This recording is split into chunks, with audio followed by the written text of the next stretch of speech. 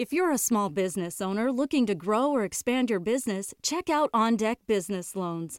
OnDeck offers business loans online from $5,000 to $500,000, and their simple application process only takes 10 minutes. Unlike banks, they'll give you a decision quickly, and funding is as fast as one day. Get a free consultation with an OnDeck loan advisor. Visit ondeck.com/podcast. This is the Customer Equity Accelerator. If you are a marketing executive who wants to deliver bottom-line impact by identifying and connecting with revenue-generating customers, then this is the show for you. I'm your host, Allison Hartsoe, CEO of Ambition Data. Each week, I bring you the leaders behind the customer-centric revolution who share their expert advice. Are you ready to accelerate? Then let's go. Welcome, everyone.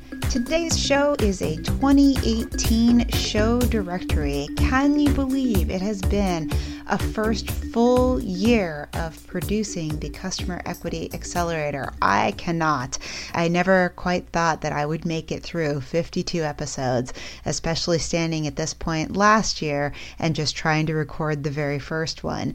So today I'm going to just take you through a little bit of what shows we talked about, at what time, what themes there were, because I think in general it can be kind of hard to find interesting shows. Maybe you don't know what to search. Maybe you just don't know that a show exists, and it can be hard to find them in just a long directory of 52 items. So that's the purpose of this show.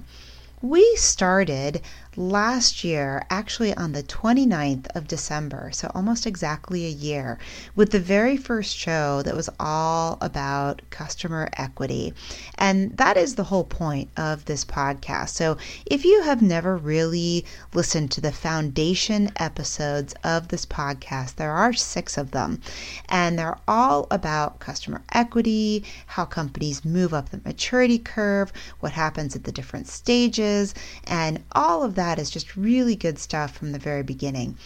So oftentimes we refer to certain key concepts along the way in the show. Those are what I call the foundational concepts.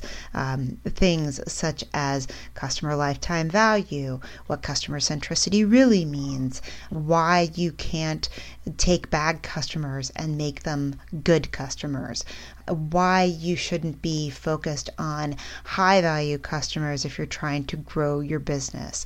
All sorts of key concepts that you'll hear again and again on this show. So that was episode 1 through 6, and it was what is customer equity, and then moving into key traits. And then starting at episode 7, we actually had 2 very long episodes that we broke into 2 pieces, which was about empowering customer centricity with big data. And I had guest Bob Page, who's just a Silicon Valley legend. Bob has been through many of the largest Silicon Valley companies, and he knows his stuff when he's talking about technology and how to get adoption through. It's a very popular, fascinating episode. Then we brought on Pete Fader, who talked about the 4 steps to customer centricity. And Pete, if you haven't listened to this show a lot, Pete actually wrote the book Customer Centricity, which is about finding strategic advantage by looking at your customer base in different ways through different value lenses. And then we got into some very interesting episodes promoting the Customer Centricity Conference that we typically run every year. Now, I have to tell you at this point, we've run the Customer Centricity Conference for 2 years, and I decided not to run it this year because we were getting so many people that already understood customer centricity and what you could do with it. So I thought it was time to take that concept on the road. And so we'll be taking that. First stop will be to ETAIL West, and I'll be talking about customer centricity there with our partner Costora, and we'll go into great depth about what you can do with it. Anyways, last spring we hadn't yet made that change, so we were talking a lot about the conference and some of the speakers who were at the conference, and really some of the great leaders in customer centricity were on the show. And that included Jaime Contreras from eBay, who talked about product versus customer centricity. We had Diane Brian Majors, who is the CEO of the Customer Experience Professionals Association on. We had Artem Marichin from Zodiac Metrics, which was later on that year acquired by Nike. We had a very interesting episode with Sarah Toms, who talked about the Wharton simulation game. This is the customer centricity simulation game. And Sarah then went on to write the book that came out this fall, which was the customer centricity follow-up book called the Customer Centricity Playbook. And she is a heavy contributor to that book. Right after Sarah is actually our most popular episode, which came from Jose Murillo, who's Chief Analytics Officer at Banorte Bank. He talked about gaining massive value with analytics. He actually had a Harvard Business Review case study that went along with the show, and it's a really fabulous example of what happens when everything goes right. And one of the things Jose emphasizes is just the sheer interpersonal nature of having everything go right by having everybody work together in order to get really great concepts and ideas through into the organization.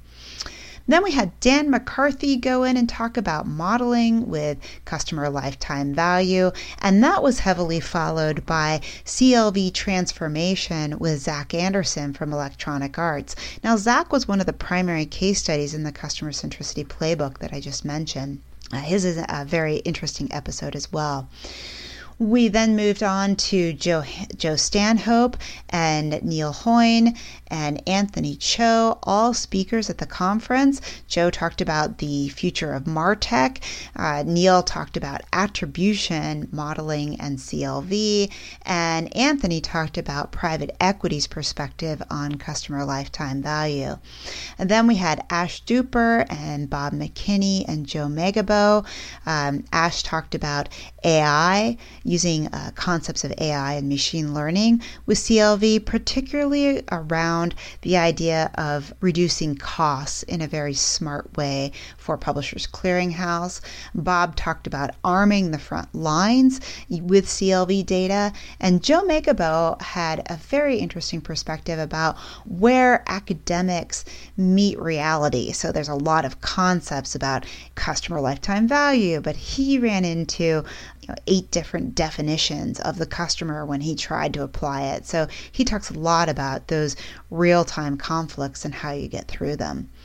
And then I did my very first recap episode right after that, which was about the Customer Centricity Conference. So up until that point, up until May, the end of May, we had just a variety of guests on, all talking about customer centricity, the proper definition, the proper use of it. And I was very particular about not letting anyone on the show who really didn't understand what customer centricity and customer lifetime value was.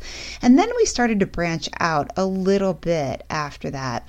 So I picked up some very interesting authors along the way. The first one was Brian Eisenberg, who wrote this fantastic book, Be Like Amazon, Even a Lemonade Stand Can Do It.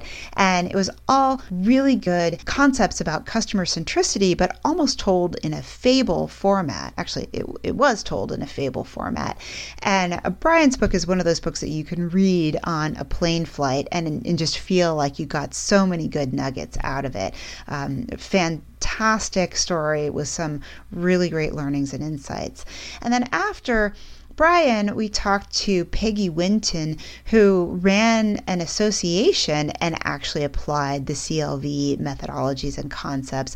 And that actually kind of blew my mind, because I could see retailers picking up customer centricity pretty easily, but out of a membership association doing it and have someone at the C levels really understand it well was a surprise. Right after that, we had Laura Bowden from Bain, and she talked about some fascinating firsthand research they conducted about market leaders and what market leaders do that separate themselves from the rest of the pack. And of course, Bain is the home of the NPS NPS, the Net Promoter Score. And one of the things that they were finding wasn't just the application of Net Promoter Score, but it was the union of technology, the focus on customer lifetime value, the precision that was driving these companies forward. She shared a research paper that you could get on the show by contacting her or by going to a particular address. And that's definitely worth looking at. Right after Laura, we started to look a little bit at questioning some of the ideas that came from the conference. And June Dershowitz joined me on the show.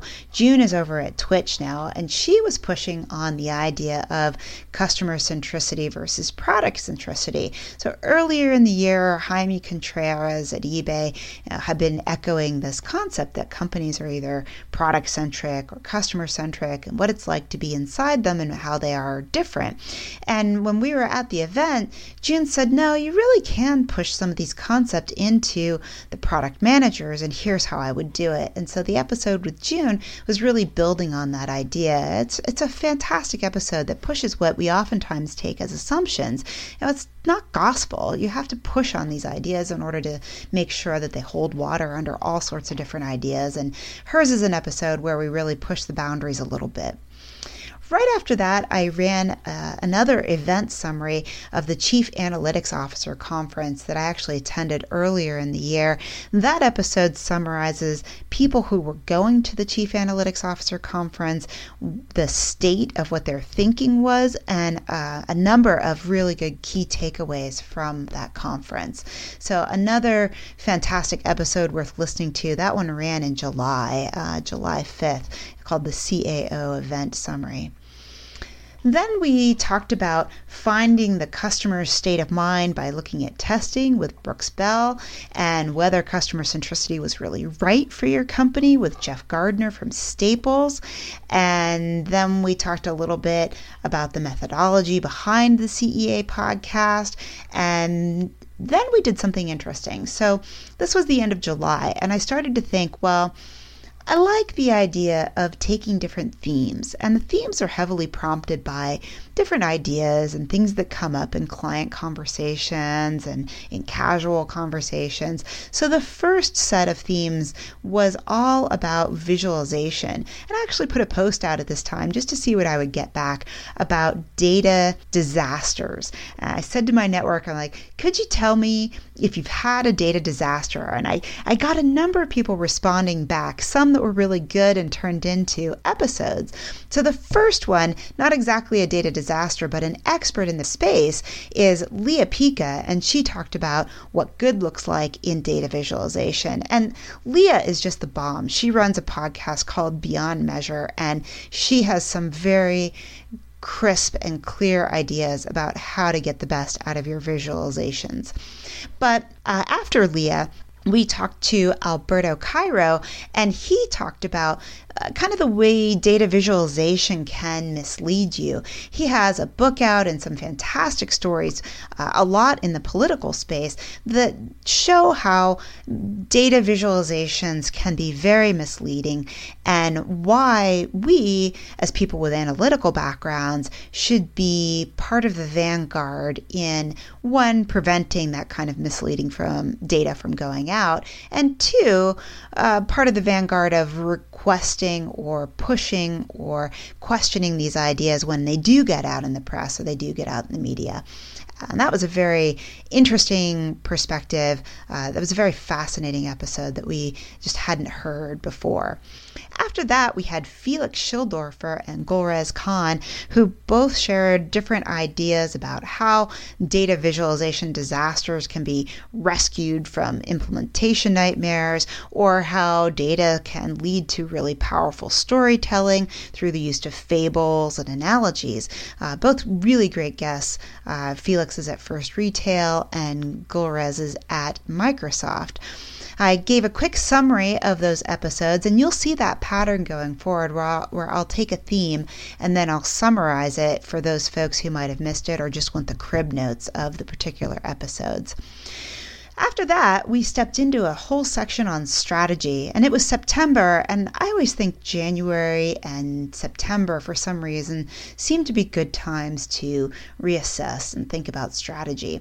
So we started with an episode from Costora about cool technology, of which Costora is, but also just a raft of case studies of how retailers were using customer lifetime value to get better results and improve the goodness of their customer base, make more strategic decisions, weigh those decisions with a different metric using customer lifetime value as opposed to just, the highest paid person's opinion. Right after that, we talked to Michael Schrage, who is at MIT, and he's written a number of books. He has so many interesting things to say, and we just picked up on one concept, which was, who do you want your customers to become? So like Brian Eisenberg kind of takes that book and pops your thinking a little bit, Michael Schrage does the same thing, and he takes the concept of what business are you in, and pops that idea a little bit to make it, who do you want your customers to become? And I remember this great example from our conversation, which was all about McDonald's. McDonald's, in focusing on short-term gain, wanted their customers to supersize it, but didn't think through the second and third order operations, which are, well, then what does that ask your customers to become? And is that a good thing? So just a fascinating episode with Michael. Right after that, another very popular episode with Jody Antipis over at Electronic Arts, and she talks all about customer-centric research. So basically, once you get the cuts of different customers and you start to get the values, then you have to dig into who they are and what really motivates them, and that's what Jody talked about. I did a quick strategy summary before moving into a new episode on the intersection of customer experience and CLV, which talks a little bit about personas, and then the Costora conference summary right after that. Then we took a final turn towards the end of the year. We're coming up into the big retail season. So end of October and all through November, through the end of the year, is all just retail sales. And so from that point forward until this episode, basically, we did a number of retail interviews. And the retail interviews started out with creating quality customers with Kate Fernandez at Winky Lux, and then we moved into the CRM discussion against CLV with Phil Irvine from the Books, which was really about activating CLV strategies. And we also put in an episode with Gary Angel from Digital Mortar, and he talked a lot about the offline measurements and how online measurements are creeping into the offline world and how we can use some of the same strategies and techniques to understand how people are operating in the real world. He gave a great example about people waiting in line, for example. We don't oftentimes think about that, but in the online world, we're always measuring the flow to conversion, but in the offline world, it's a little bit foreign to measure how many people are waiting in line, but it's actually pretty much the same thing. People aren't willing to wait forever in order to get to the cash register. So I thought that was a really interesting example of the two worlds coming together. Then we had Professor Pete Fader back on again, and he just took Black Friday to task while also promoting the new book, The Customer Centricity Playbook. And that was, again, a very popular episode about why Black Friday is sometimes not the best strategy for retailers and what they might be doing instead.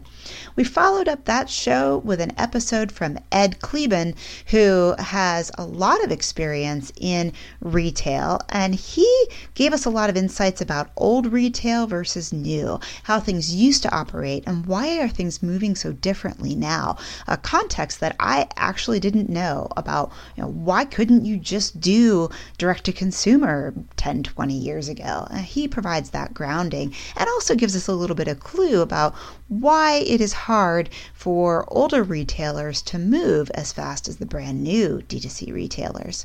I did a quick retail summary, and then there was a quick bonus episode with Jill Manoff, who is the editor of Glossy magazine, and she gave us a couple more examples about retailers, particularly luxury retailers and fashion retailers, who just seem to be getting the right traction in the new digital framing. So these were examples of old retailers who had successfully made the switch, as well as a few new retailers who were just taking off. And then finally, this episode, the 2018 Show Directory. And that is basically a recap of all of the 2018 shows. I am so grateful to all of the guests and people who have agreed to be on the show, who have shared their ideas and thoughts. Some people who were a little shy to do so, and some people who were just so in love with customer centricity and CLV ideas that they couldn't wait to get on. So thank you to everyone who joined the podcast this year and helped make us a very successful show. We are number 5 on the C-Suite network, and starting from 0 this year, that's a heck of an achievement, and I certainly would like to see us get even higher on that list, maybe even double next year as we move into predictions for 2019, maybe a few more people who are the actual customers who are benefiting or suffering from these strategies. I've got some really great ideas planned for next year, and I hope you stay tuned to enjoy them. Remember, this whole process, it is not magic. It is just a very specific process that you can follow to get results. Thanks, everyone. We'll see you next year. Thank you for joining today's show. This is your host, Allison Hartsoe, and I have 2 gifts for you.